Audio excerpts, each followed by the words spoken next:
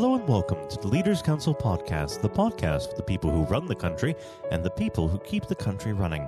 You join us in yet another sunny day here in the capital. I'm Matthew O'Neill, and today, as always, we ensure that we have a variety of distinct perspectives on leadership. First, we're joined by Heather Thomas, Director of Heather's Pet Services, a professional dog walking and pet sitting service in Bristol, Bath, and the surrounding areas. Heather, hello. Good morning, Matthew. Good morning. How are you? Thank you, and thank you for coming on the program today.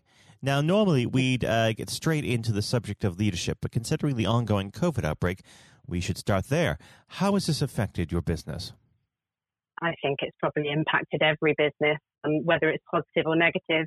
I've noticed a huge difference in the industry since it's all come about. A lot of stuff has turned online now.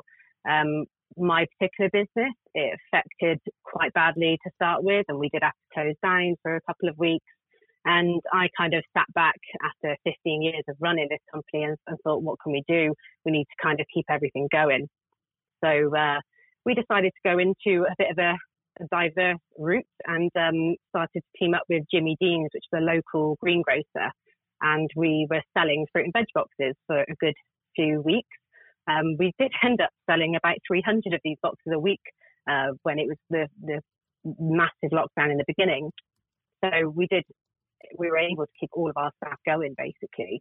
It is like a bit of a wave, I think, that this whole COVID, we've had to kind of ride it and be quite flexible and follow different paths. And I never thought I would ever be a greengrocer, but it kind of worked. And the staff are really good, and we just all mucked in, really. Fantastic. Do you think when COVID is over, you will continue the service? No, we've actually finished it. The numbers kind of dropped over time, which I thought they probably would when people started to go back out to shops. And what we've kind of done instead is gone on to the kind of next phase of saving the company, if you like. And we are promoting things like grooming, which are really, really important at the moment because lots of dogs went without grooming for some time. And dog training, because many people have got new puppies over this time. So we've just really been focusing on those two key areas at the moment. Fantastic. Well, we should move on to the subject of leadership. I always like to start this part of the conversation off by asking the same simple question. What does the word leader mean to you? To me, I think it means someone that drives things forward and someone that is quite adaptable. They need to motivate, coach and inspire others, but also move forward with things and come up with ideas and actually put them into practice. And when it comes to your personal leadership style, how would you describe it? How I would describe it, or how my staff would, I don't know, probably two different things. I'm quite relaxed. I am very actively a part of the day-to-day running. I wouldn't ever do or tell anyone to do anything that I wouldn't do myself. I do like to think that I ensure that the staff are really happy. Happiness is huge for me. I obviously study behaviour, and that is my expertise. So I would hate to think that there's a member of staff that's not happy. I always put my staff before myself, generally, because as long as they're happy, I'm happy, and it kind of, the cogs filter out that way. Now, let's talk a bit about your background and how you came to your leadership style. Did you have any particular role models when you first started out in your career, or were you shaped more by circumstance? That's a difficult question. I'm self-taught, really. It was an accidental business owner and manager. I just set out to set up a business for myself, and then it became really, really popular. And so then it was too busy for me to cope with. And so I took on my first member of staff, and I kind of learned on the job. So I made tons of mistakes in the beginning and still now make tons of mistakes, but I learned from each of them. So I just make sure that it turns into a positive. If I've done something not quite right, or I need to kind of work on this, then I'll go away and research stuff and look into it and try and think of a better way. I think in terms of someone shaping me, my children are the biggest shapers. They've made me grow up quite a bit. They're 7 and 8 now, and they have made me understand from a customer's point of view and from a member of staff's point of view, the other pressures that you might have in family life, which might impact your work. Of course. Well, let's talk a bit about scaling the business. What sort of lessons did you learn when growing your business? Not to grow too fast. I think that is a huge, and to try and get try and get what you are good at really, really good.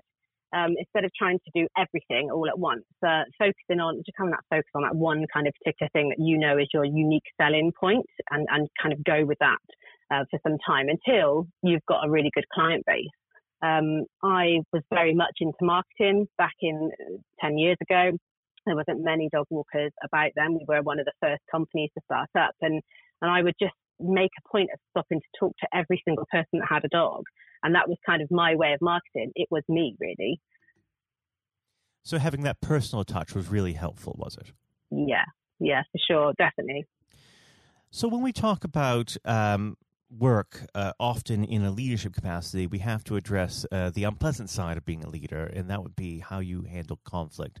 What's your methodology for resolving conflict? Breathe. Breathe a lot. It's quite difficult. I still don't like conflict. I don't think anybody does like conflict. There are times with being a boss that you have to go into those situations that aren't that pleasant. But I always think if you take a step back, listen, make sure you listen, breathe in between, and really take stuff in and have a think about it. Don't ever kind of go off on a tangent or reply straight away to something. Just take a step back and look at it from an outsider's point of view. Then you've got a clearer head to kind of move forward. Now, when it comes to the next generation entering the workforce, what sort of skills do you believe that they really need to start learning now and embracing to be successful in the world of business? I think patience is a huge thing, and not allow, like, everyone's in their own little bubble or little world, if you like. So not allowing anyone to make you feel as if you can't do something. Like, just go for it. If you think, if you want to do something, if you want it that badly, you can get it. I didn't go to uni right when I was younger. I kind of decided to go back to it when I was a bit older, and I had two children that were 3 and 4, and I was my goal was set to get a master's degree, which I got last year, and it took 4 years of running a business and having 2 young children that I studied. I got there and I passed it. So it just goes to show you can really do anything if you put your mind to it. Absolutely. Now let's talk a bit about your professional qualifications. You are a behavioralist for animals. What does that entail? So I'm a clinical animal behaviorist. So I can literally change any behavior of any animal. I can also help people with training. So it doesn't matter what animal it is, mainly with pets, obviously, at the moment. I'd very much like to get into a bit more of exotics and maybe some zoo animals, teach voluntary husbandry behaviours so that the zookeepers can then give blood draws and things like that without having to be so invasive or end up putting the animal under anesthetic. On a daily basis, I do consults with owners, so any dogs that might be aggressive or anxious or anything like that is my main kind of source of income. I can do online consults and I also do in-person consults. So any dogs that might be experiencing behaviour problems with other dogs or with people, then I can sort them out as well. Now, when it comes to the challenges of being a pet owner, what is the biggest mistake, the most common mistake that owners make? I think everybody makes mistakes. I don't think there is one common mistake that people will make. Potentially people overthink things, and often I see in the behaviour world, people want to do so much with their dogs that almost we're doing too much with them. So we need to remember that they also need times to rest. We do need to teach them to settle and relax as well, because otherwise they'll never learn it and they'll never do it. And our lives as humans are so fast-paced, and we just kind of take them for the ride. So I think that the only thing that people can do more is just be with your dog. Now, unfortunately, our time together is drawing to its close. But before I let you go, what does the next 12 months have in store for Heather's Pet Services? I think that's really difficult to kind of say and predict at the moment. We are literally just riding each wave as it comes and just taking it as it is. We are all staying really positive. Me and my team have got much closer actually during this time, which is a really nice positive. We are just going to see what happens in September. I kind of think that potentially we might end up with some behavioural problems in September when people start to go back to work and with all these new puppies that they've got, and the dogs that have been left at home normally but now not left at home. also potentially a rise in behavioural stuff. We hope, anyway. Well, Heather, it's been a pleasure having you on the program today, and we'll have to have you back on when things get back to normal. But for now, Heather, thank you. Thank you very much. Lovely to meet you. That was Heather Thomas, Director of Heather's Pet Services. And now, if you haven't heard it before, is my exclusive interview with our chairman, Lord Blunkett. Lord Blunkett, welcome. Thank you very much. It's very good to be with you. Well, of course, nothing is being said at the moment other than COVID-19, which we must touch on. What would your message be to small businesses who are trying to keep going? Well, I think the last ones standing will be the ones that thrive when we get back to some sort of normality. So it's have confidence and courage. Obviously, take advantage as far as you can of the government help. I think that Rishi Sunak, the Chancellor, has gone about as far as you could have expected. Mm-hmm. In the circumstances, there are obviously small businesses that fall between the cracks. Those who don't have defined premises can't benefit from the business rate waiver, have not really been able to demonstrate that they can adhere to the PAYE for furloughing staff, and of course whether they can receive the grant, 10,000 or 25,000. All of those who can are obviously able at least to benefit from that for the time being and look to the future. But I think the second thing to say, and they don't need me to tell them this as a politician who did once do a business studies qualification, which is that it will be a different world, and being able to think about how that world will look in a year's time and be creative about it and learn from not just what's happening to you at this moment in time, but to others around you and the sector that you're working in, that will be really important. Do you feel that the long-term effects of the COVID-19 outbreak will in some ways be positive for British industry? Well, only in the sense that people are having to be creative, they're having to adjust and innovate. Therefore, they're thinking about more productive, if you like, greater productivity ways of delivering the same service or delivering the same products. And in that sense, I think we'll have temporarily at least very much higher unemployment than we've become used to, but we'll probably have a burst of productivity, which will help with the recovery. Whether it will help with the inequity of the way in which our economy is imbalanced, both between services and productivity and the production of goods and services, I'm not sure. What we will need to try and do is to ensure that the geographic imbalance that exists is, as far as humanly possible, is dealt with by both the entrepreneurship and innovation from the bottom up and targeted government help, which will still be needed. And we are now in the throes of the kind of borrowing that we saw back in 2008 to save the banking and economic system. We're having to do that to save the whole of our productive business and commerce, and I think that will have to be sustained for some time. Do you feel that people will take a second look at global supply chains in the wake of this outbreak? I think there's going to be much more creative ways of using local supply and linking up inside sectors much more effectively. And I hope that the Leaders' Council will be able to play a part in that, in the sense that people who have something in common, a synergy in terms of what they're delivering, whether it's a service or whether it's manufacturing or whatever, will be able to see that there's a good outcome from knowing the sector better, linking with people, not just geographically, locally, but those in this country who may not have been on the radar in terms of what they produced for the supply chain. And, of course, ensuring, because there's quite a lot of fraud going on as we speak with people getting into cyber attacks, that they'll also take account of going into the cyber security side effectively as well. The more we are online, the more people who are working from home, the more vulnerable those businesses and their supply chain become. And that's something to think about as well. How important is strong leadership at the moment?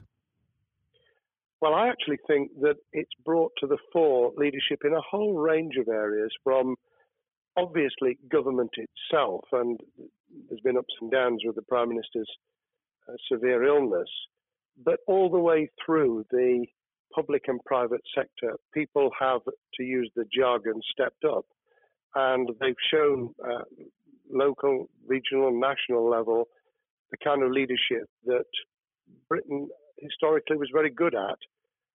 Regrettably, we've not seen the same on the international scene for all kinds of reasons, but maybe we will in future. So I think out of this will come experience of people who have seen an opportunity to do good, as well as seen an opportunity to provide a good a service or goods, including, for instance, shortages for the health and social care system, the food chain and the like, but also I think in terms of seeing the synergy between the private and the voluntary sector and using people's commitment to each other in a very positive way.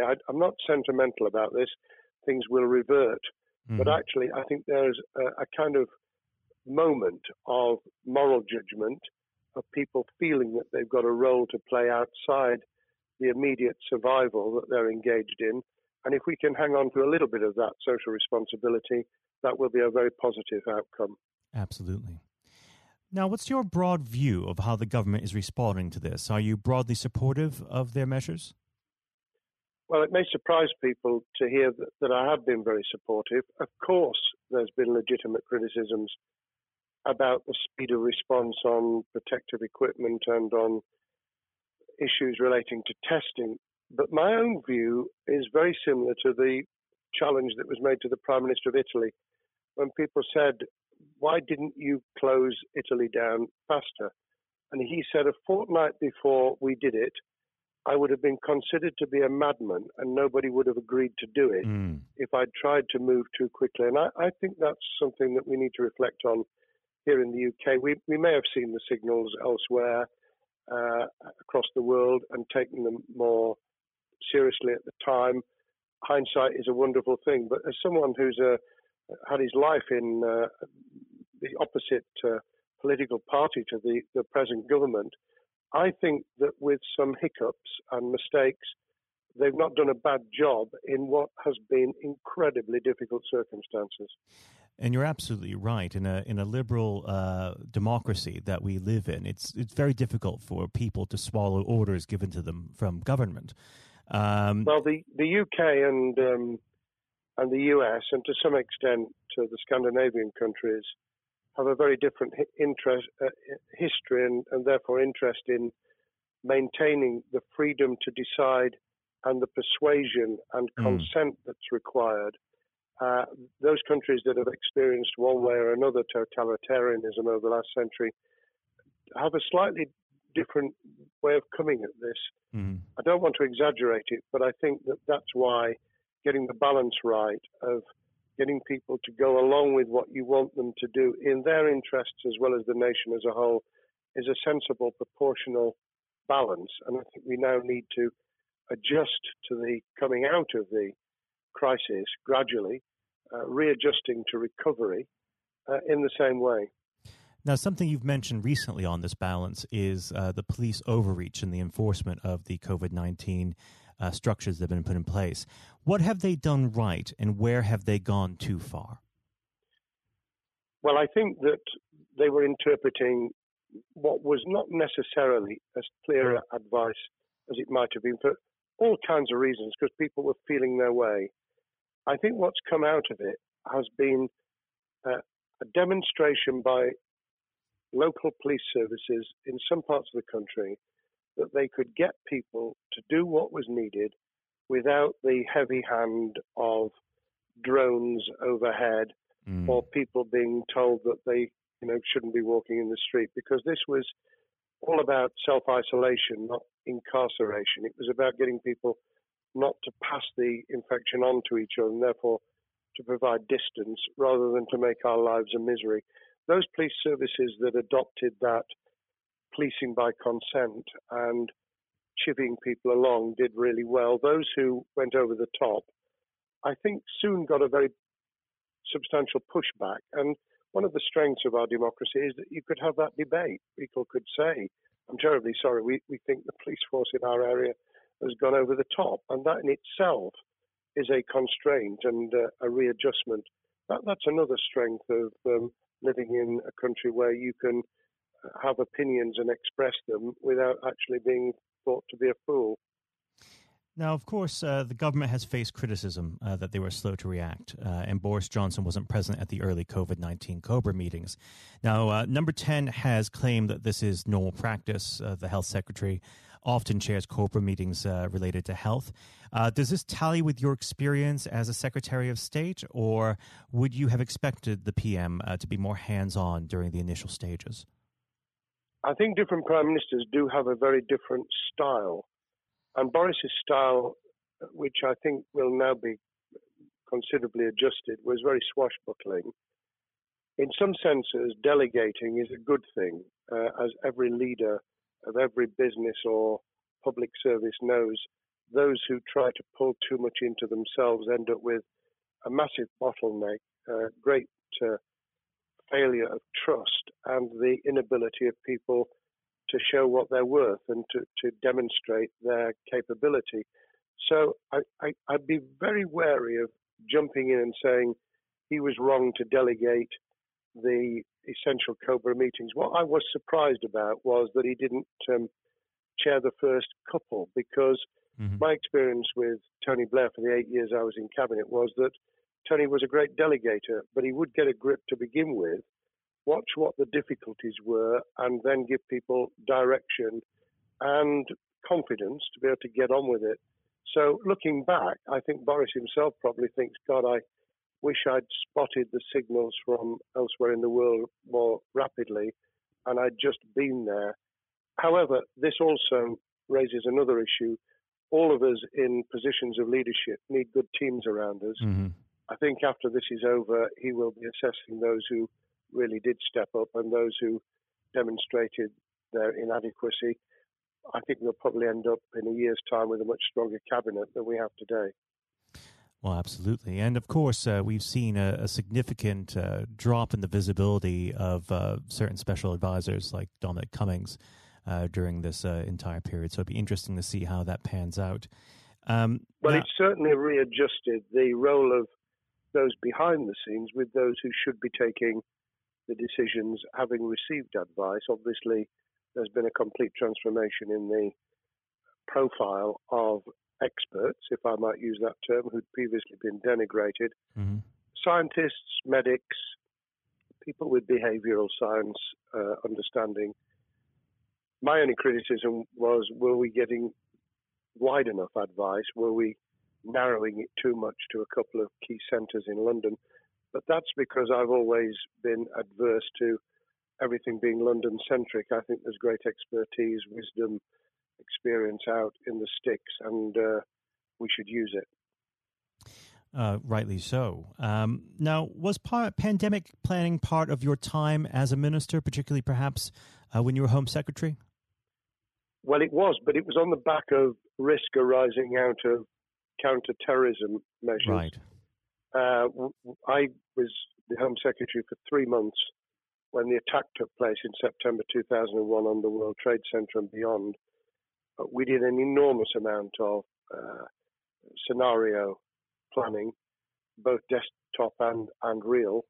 On the back of that, it was very heavily orientated to future developing terrorism risk. I certainly got involved with talking about pandemics. I remember being at a seminar in Edinburgh where the university there had done a lot of work itself on the issue of pandemics. And of course, we saw SARS and other things emerging. I think people criticized the government for not picking up the report from 2015, 5 years ago. I think that what happens is human nature kicks in. You deal with what you're immediately faced with.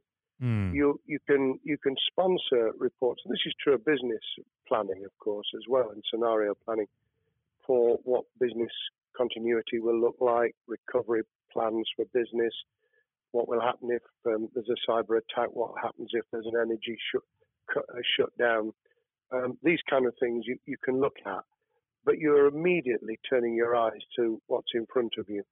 And had we picked up a bit more on the danger from Ebola and SARS and what have you in the past, then we might have said, what if something hits us in the developed nations that we don't have a vaccine for, that we can't immediately whisk up protective materials or equipment, or for that matter, medicines that help with recovery, all of which we now see are a danger. I think this will make an enormous difference to the planning for the years ahead.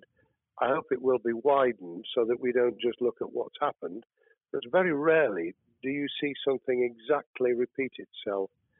Some of the circumstances will be, but others won't. So that's why I've put emphasis in what I talk about on looking at the other virus, the cyber attack scenario, which could be just as dangerous in a world of just-in-time provision.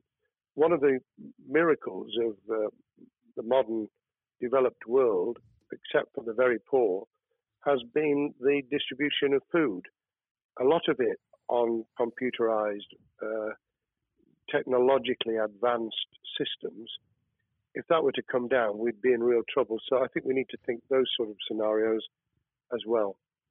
So have a full plan across both sectors, biological warfare, pandemics, and cyber warfare. Yes, and to do so on different levels. I think, again, thinking global but acting local, we need a lot more to think about what would happen if something took shape that actually broke down those national and global chains and how we would cope. And without, obviously, we've got enough fear and anxiety to last a lifetime. Without creating even more anxiety, we can think about those things for the future in a more rational way, I think. Now, aside from the physical threat of the virus, one of the things that people are vastly worried about is the effect on the economy, not just national economy, but also the world economy. Now, it has been said by certain parties, and I'd like to garner your thoughts on this. Is there a danger of the effects of the lockdown being even worse than those of the virus? Were it be prolonged, I fear that balance would tip the other way. It is about proportionality. It is about balance. It's the wisdom of Solomon, really, to get the moment right when you start to move and then to move quickly.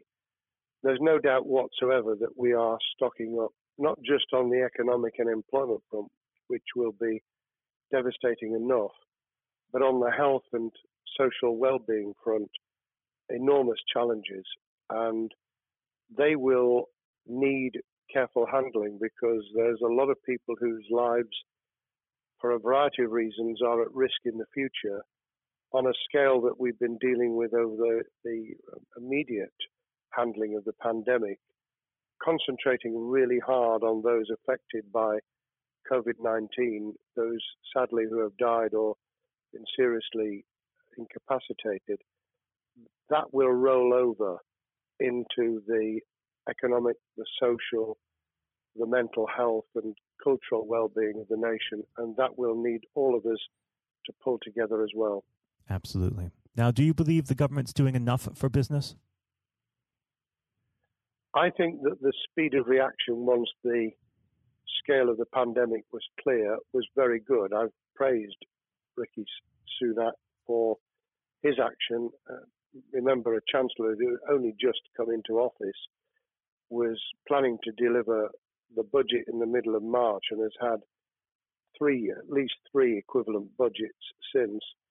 I think he's handled it very well, understandably worried now about what we're doing to our economy. The level of borrowing is sustainable because of low interest rates, but it reaches a point, of course, where it tips over so that you can't then do the kind of structural investment requirements that the government were laying out before and in the March budget. And those will have their consequences as well as a planned payback over many years. I think we've learned something over the last few months. We needed to take immediate action. We don't want another round of austerity equivalent from 2010 through to 2019. I don't think the nation, on the back of what's happened and the challenges we have, could take that. And therefore, we need a different plan, economic plan, over a much longer period, just as we did from the Second World War all the way through to 2002, when the final American loans were paid off. Now, of course, one thing that's on everyone's lips, how much longer do you believe that the lockdown can go on for? I believe that we need to be substantially back in action as an economy in June. This obviously is led in terms of places where people would meet in large numbers, having to adjust to the fact that it will be longer for them. And sadly, that will involve business closures. It's why the Chancellor extended the furlough scheme to the end of June. But unless we get things moving in June, I think we'll run into the summer where all kinds of services and industries will have a chain reaction effect. And what happens with one will then have a major impact on another. And then you get the skittle effect where things get knocked down that you hadn't perceived were going to be affected. So I very much, if I were in government, and I always think of things in that context, what would I do if I were in government? I would be on the side from the second week in May, on the side of the hawks in terms of saying we've got to start moving, and we've got to do so with the collaboration and cooperation of the public who have got the message, who did behave, who responded magnificently. Let's try and get back, perhaps, doing things differently for a time, but substantially getting back to business as usual. Unless we do that, then those areas that can't and wouldn't expect to be back in action immediately get pushed further into the middle of the year and the autumn, and then they become unsustainable. Now, of course, one of the other major developments we've had recently are the changes in the Labour Party. So if we could just speak on the Labour Party for a while. This might sound like an obvious question, but how does Sir Keir differ from Mr. Corbyn? Well, I'm biased because I believe the Labour Party has come out of 4.5 years of a black hole of a nightmare, where it neither represented a credible opposition nor an electable government, and the combination was to let those who supported the Labour Party and needed some of its policies let them down very badly.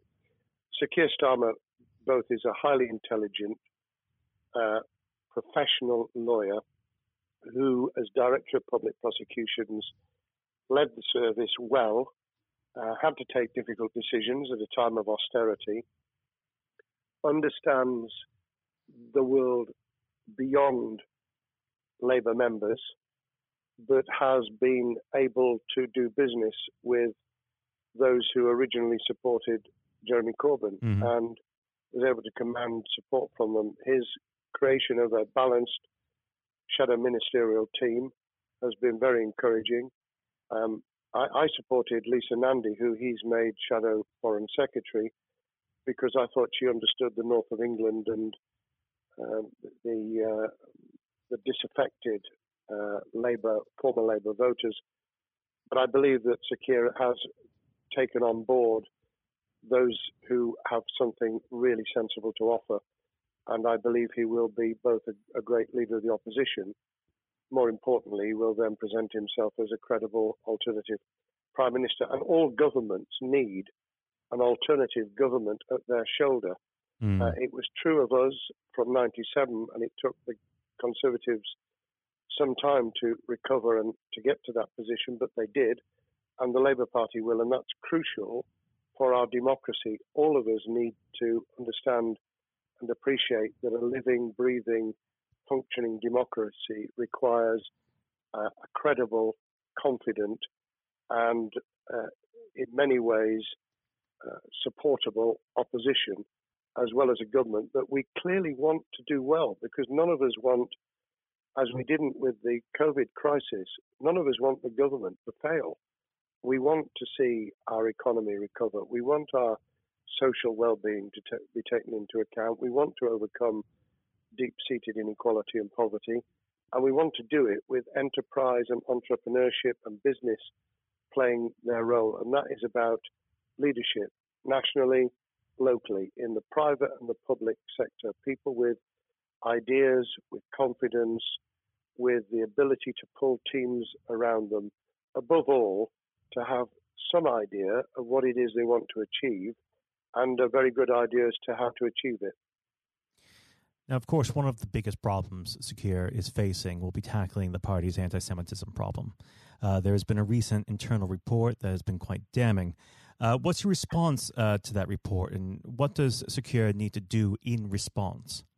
Well, there are two reports. One which is being produced by the Equality and Human Rights Commission, which he will, and has already indicated, will implement in full. The second was a leaked report put together by the supporters of Jeremy Corbyn, 800 pages of private interchanges on social media, which he has, Keir Starmer, set up an investigation to identify who did it, who leaked it, what the content was, does it have any salience and lessons for us, and where necessary, action will be taken. So I hope that as he moved very quickly to reassure the Jewish community, so he will be able to take the necessary steps to back up that reassurance with the kind of actions that says that this was a blight on a historic, great political party that all of us were ashamed of. We've been able to put that behind us and to move on to facing the future with confidence. What's the one key thing that Secure needs to do to restore Labour as an election-winning party? I think Sir Keir Starmer's major challenge is to convince sceptical voters that Labour has not only reverted to a party that they can support because they can see it acting, developing, presenting as a credible alternative government, but also that the lessons have been learned from the fiasco from 2015 onwards. In other words, there have to be very clear signals of substantial change, not just the right words, not just reassurance that we're not going back to some of the crazier policies, but actually that we've understood why the electorate rejected those policies so substantially in December 2019. If people get that message, they'll understand that the Labour Party has changed, as it did in the 1980s and early 90s, to become the electable government with the greatest majority in historic majority, even greater than 1945, which I was privileged to be able to take advantage of in 1997 when I joined the cabinet. Now, I know what your answer is going to be to this question, but indulge me. Do you think Secure has what it takes to be PM?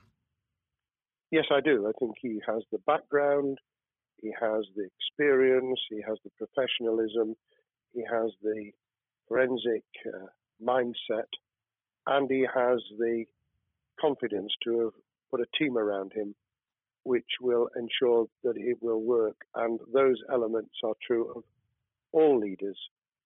Ideas, the ability to build a team, to have confidence in that team, and to be able to demonstrate leadership in practice, sometimes at the most difficult times.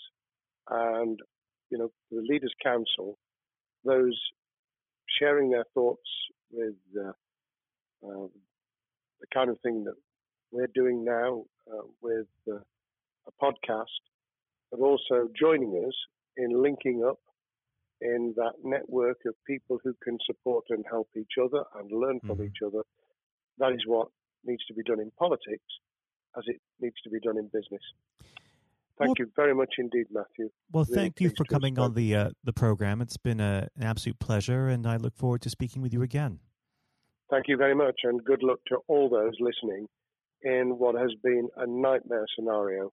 Good luck for the future. Have courage, have confidence, and yes, listen to those who know more about business than I ever will. Thank you, Lord Blunkett. Thank you. This has been the Leaders Council podcast. Thank you for celebrating excellence in leadership with us. I have been your host, Matthew O'Neill. Until next time, goodbye. Thank you for listening to our podcast. The views expressed within the podcast do not reflect the views of the Leaders Council of Great Britain and Northern Ireland, its parent company or subsidiaries, members of staff, other guests, or any other person therein associated.